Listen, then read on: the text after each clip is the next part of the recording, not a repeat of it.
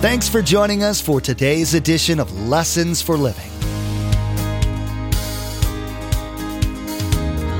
His word so fresh in our hearts abound. His word made flesh in the here and now.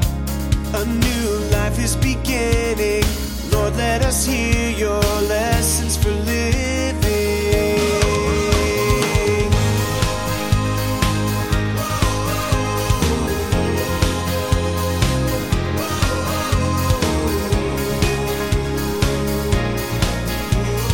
Lord, let us hear your lessons for living. Whatever we say, whatever we do, as we live that, our lifestyle is going to look so good that people will stop us and say, how do you live like that? I want peace. I want joy. How do you do that? And we're going to say to them, well, because we have a great God. See, our lifestyle, if it's fruitful, causes people to say, I want what you have. Our lives, all of us, have ups and downs. We get a promotion at work. We get laid off from work.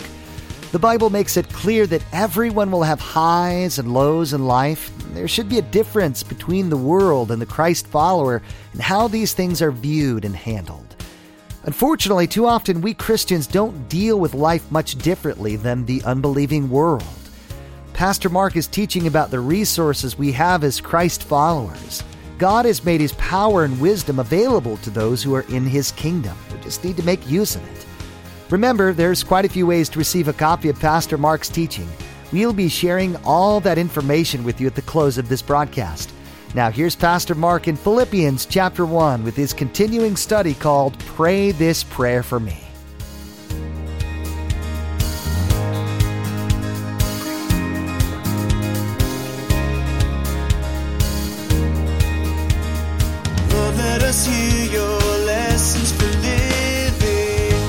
What do you mean? He said, well, my wife goes to church. Once in a while, she'll take the kids. Most of the time, she just goes with her mom. I said, what? You don't go to church? He said, they'll drag me a few times a year, but I really don't go. He said, the reason I don't go is when I started going with her, all they would talk about was money in church. Every week, here's your envelope, give your money, whatever. And I'm not talking against the church today, so it could be any church. Just relax. Then he said this, I was raised going 8 years of religious training. So you already know he's raised a Catholic all these years. Could happen in our church here, just the same thing. He says, and I got kind of all I needed in those 8 years. So what does that tell me about him? What does that tell you about him right now? Well, it tells me this, that he knows a lot about God. He knows rules, regulations, and rituals. But he doesn't know anything about a personal relationship with God. See, he's disconnected between this and how to live life in his everyday life. He has no idea that the Bible, although he studied it for 8 years, for sure they do, he has no idea that this is connected to how he's to be a dad, a business person, a person in the environment, all the areas. He's totally disconnected. So I know where he's at. I can understand this. And so I just began talking to him. I said, well, you can come to our church, and we're certainly not a perfect church, but I teach the Bible for an hour. And he says, well, what do you mean for an hour? What do you do? I said, well, we just go through a book. Right now we're going through Philippians, and we'll just talk about it and give practical application for everyday life. That's how we do all of these things to our real lives. And then he made this great statement. He said, but the Bible isn't that big a book. And he said, and I had to maintain a straight face. He said, once you've taught it, what else is left? So what does that tell me? He's thinking this is like the latest novel. You read it once, you kind of got the key thing, give me a new one. And I said, no, you don't understand. This book is alive. I'll spend my whole life going through it and still not get it all. It's crammed full of good stuff. And he didn't get it at all. Many of you here today don't get it at all. See, it isn't a Bible study that once I do 12 of them, I've graduated. It's living. It's active. You can't ever accomplish all that's written here. So we talked a little more, and I just simply said this. I know you're basically a good man, moral man, whatever. But I said, you know what? I did it very kindly. You're clueless about how to really do life. And you're clueless about a personal relationship with God. It's not religion. And I said to him, you know, we're getting near Father's Day. Basically, you're to be the spiritual leader of your home. And he said, well, my wife is. And I said, that's all right, but that's not what God wants. You're to be the spiritual leader. And I said, beside that, you're to be the role model for your kids. Your kids are going to learn who God is by looking at you. And he said, well, to be honest with you, I'm going to let my kids decide what to do with God and religion when they get old enough. Very common statement. And I said, well, that's the problem. It's not about God and religion. It's about a relationship with God. And so I said to him, you know, I'm not here to talk to you about dead religion. God designed you to lead your family. You are to be the spiritual leader of your family. And I do know that you can do it, but right now you're clueless as how to do it. So I challenged him. Remember the other church that was in town, the Christian church? He's actually the one that mentioned it first. I said, go to that church. The one is Jan, the guy that I knew, the pastor that I knew. Great church, great teacher of the word. You go there and you start listening. You will discover what I'm talking about. You can have a relationship with God, and it will affect you being a dad, a husband, a businessman, in every area of your life. And then I just said to him as I'm sitting here, we didn't sit here by accident. God loves you. He wants to spend eternity with you. If you can't get it from that church, get online. Email me. And I've been praying for he and the Jewish man. Now, let me ask you. I could have spent that time being quiet. But God put me there for a reason. How about you? God put you there for a reason. In the circumstances where you're at, look for an open door. Last night, we were out to dinner with some friends after service. We had a local Thai restaurant over here in the area. We're getting ready to leave. And one of the gals from the restaurant said, by the way, your bill has been picked up. I said, what do you mean my bill's been picked up? She said, well, there's a friend that was here a few weeks ago, like 2 months ago when we were there. And she was eating. You don't know her. But she said to me, the next time you see that guy come in, you save his bill. I'll pay for it. He's my pastor. And then she said, not only that, she said to fix this for you. So I got a doggy bag to take home. And I said to her, where do you go to church? Is that an open door? That's an open door. And she said, well, I don't because I work basically 7 days a week. And then one of the other gals that was with us said, well, we have an 8:30 service. Really? And she said, maybe I'll come with my friend. I said, no, not maybe. You do come with your friend. We'd love to see him. My wife chimed in, and we talked to her a little bit. Now, see, understand, that was simple, but that's an open door. Did that happen by accident? No, it did not. So, if you want to be used by God, go to any restaurant around here and just give them my picture. Kind of tell me where you're going. And we'll just have fun. We'll have food forever, and I'll witness for you. How's that? In Orlando, I'll come to Orlando. Give me a good place. That's good.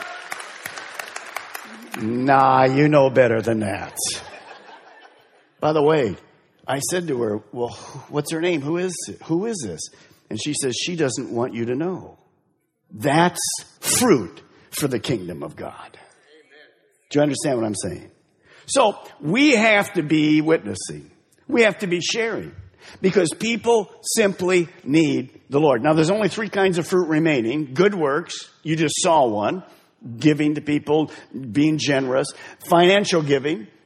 Doing things with our tithes and offerings. And the fruit of praise from Hebrews chapter 13. And that is all shown by this. Quickly, this is what you do. The other 3 kinds of fruit fall into this. Contribute your time and your passion And your talents and your possessions. All those other things fit in together. Now, go back to Philippians chapter 1, verse 11. Why do I want to be fruitful in these 5 areas? Look what it says in Philippians chapter 1. Filled with the fruit of righteousness that comes through Jesus Christ to the glory and praise of God. What does it mean to bring glory to God? I used to struggle with that a lot. Recently, I heard a pastor say this, and it just rang a bell. Write this down. Glory of God. It's simply to make God look good. I love it. Psalms 19 says, the heavens declare the glory of God. In other words, when you look at the sky at night, you go, what a great God. That's making God look good. Well, where do I want to make God look good? 1 Corinthians 10:31. So whether you eat or drink, or whatever you do, do it all for the glory of God. Whatever we say, whatever we do, as we live that, our lifestyle is going to look so good that people will stop us and say, how do you live like that? I want peace. I want joy. How do you do that? And we're going to say to them, well, because we have a great God. See, our lifestyle, if it's fruitful, causes people to say, I want what you have. And what do I have? I'm abiding. I'm simply abiding. And from that comes full life, and I'm reaching the potential God wants. It's not complicated. In every area of your life, making God look good. How you doing? I do really good. There's a few exceptions. One's on the golf course. You play with me? I don't make God look very good on the golf course. I'm just kidding. Well, not kidding, but it has nothing to do with God. How are you doing this morning? You see, the nation of Israel in the Old Testament, do you know why one of the main reasons God blessed the whole nation of Israel? Because the nation of Israel had all pagan nations around them everywhere. And what God wanted those nations to do is, when they saw God blessing, giving victories, they wanted those pagan nations to go, I want that God. That's the God we sang about this morning in our song. I want that God. You see, as you and I are fruitful, people are going to say, I want your God. That makes God look good. That's what I want. That's what you want in your life. You say, well, Pastor Mark, can you prove it? I can. Look at John 15:8. Look at it. This is to my Father's glory. Jesus says, here's how to make God look good, that you bear much fruit. That you bear much fruit. Showing yourselves to be my disciples. Showing yourselves that you're abiding in the vine. How do I reach God's potential? I make him look good by being fruitful in those areas. So what's the prayer that we should pray? Here it is. Write it down. Pray that Mark, or whoever you're going to put in there, would grow in making God look good. That we would make God simply look good. I'm not going to put these next 2 verses on the overhead, but let me just speak them to you. One day, Jesus said this early on in his ministry. I do everything that God asks me to do to please him. But I want you to see this last verse, John 17:4.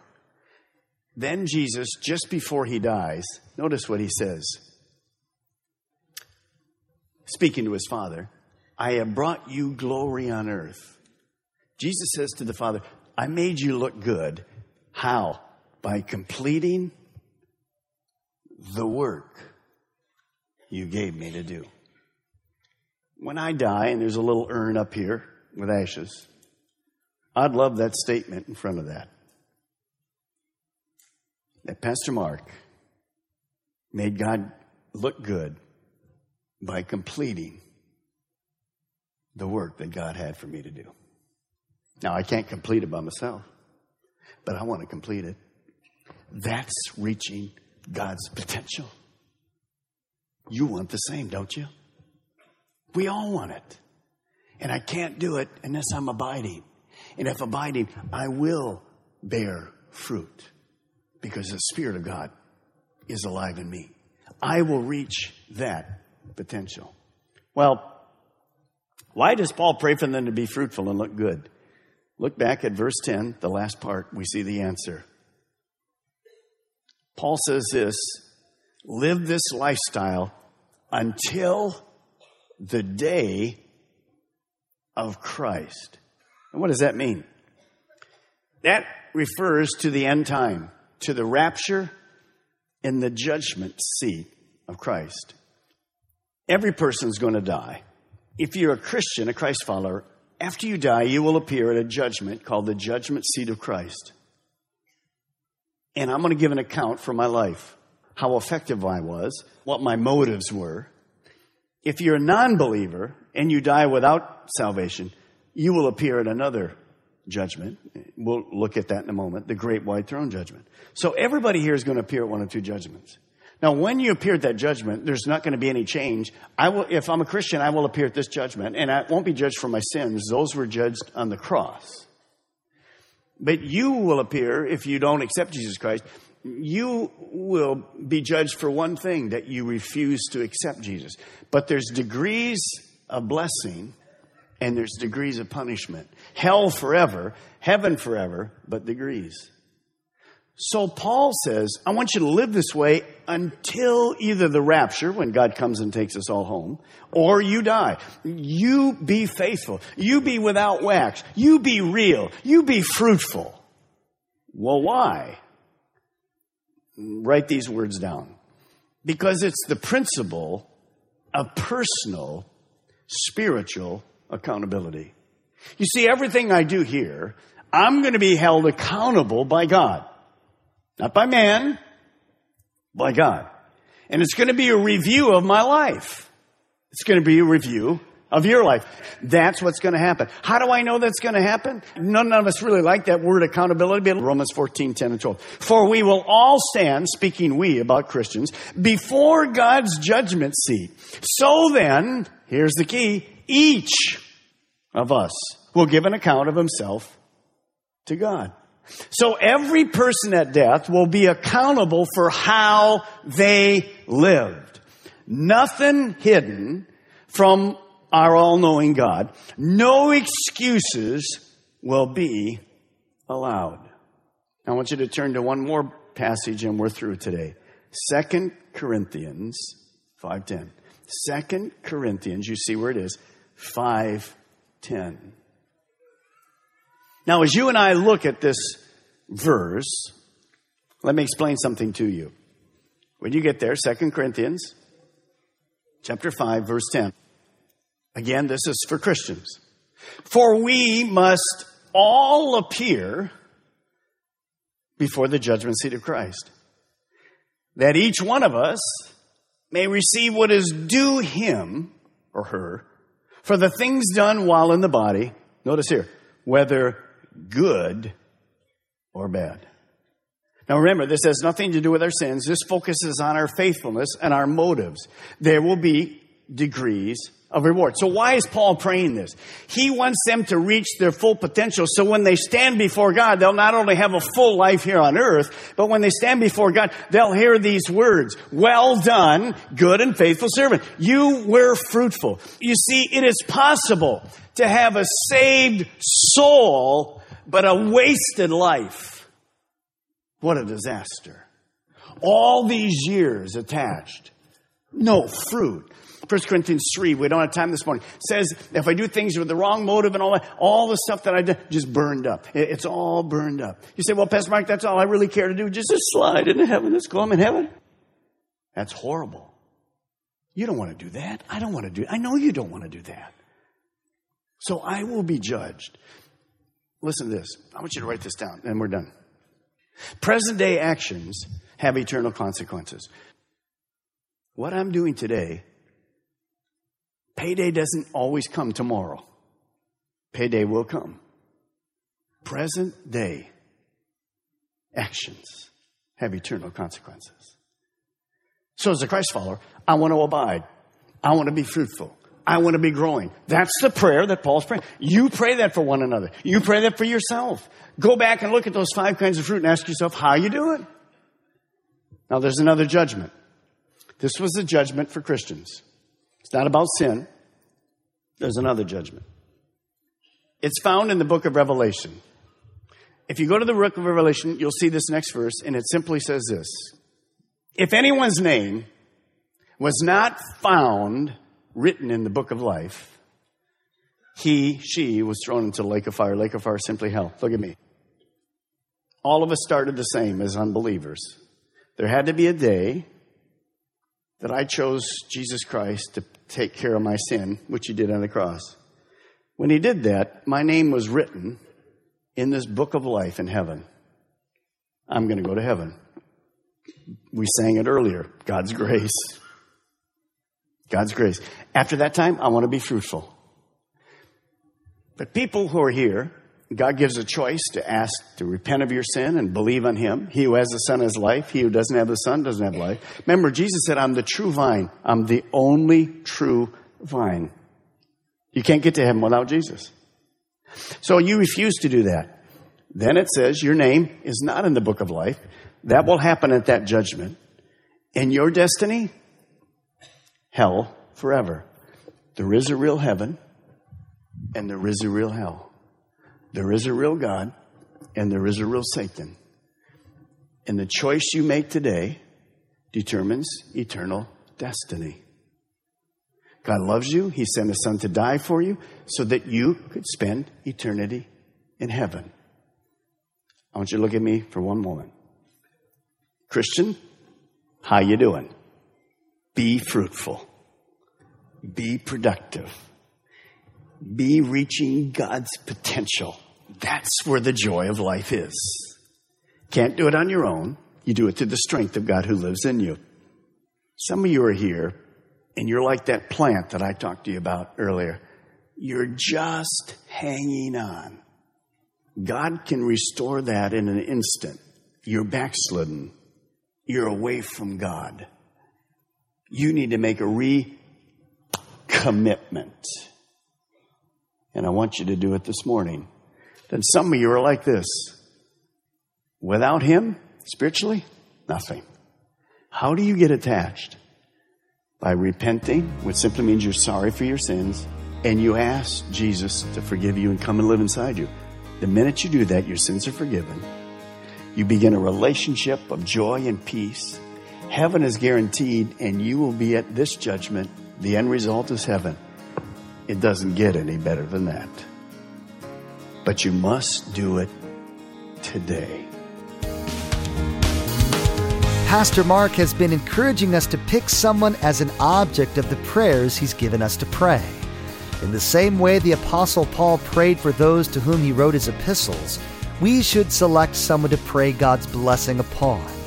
In addition, we should be asking God to work in our own lives to cause us to become more in character like Jesus. We know social media is a big part of everyone's lives, and it's a great way to stay connected with each other. We'd like to add a little bit of joy and Jesus to your Facebook and Twitter pages, so come like and follow us. You'll be able to keep up to date with all the latest information about Pastor Mark, the ministry of Lessons for Living, and the church behind it, Calvary Chapel, Melbourne. Visit lessonsforlivingradio.com and follow the links to connect. That's lessonsforlivingradio.com.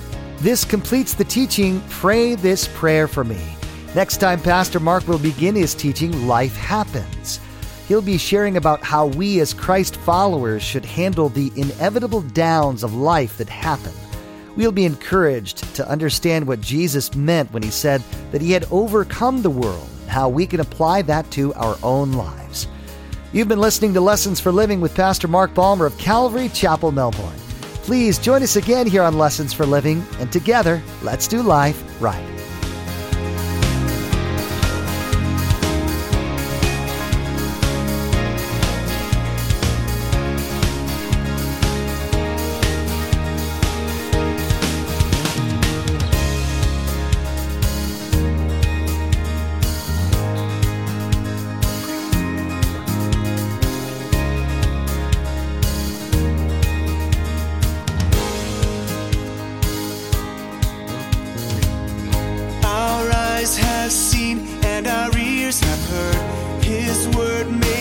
fresh in a hurting world.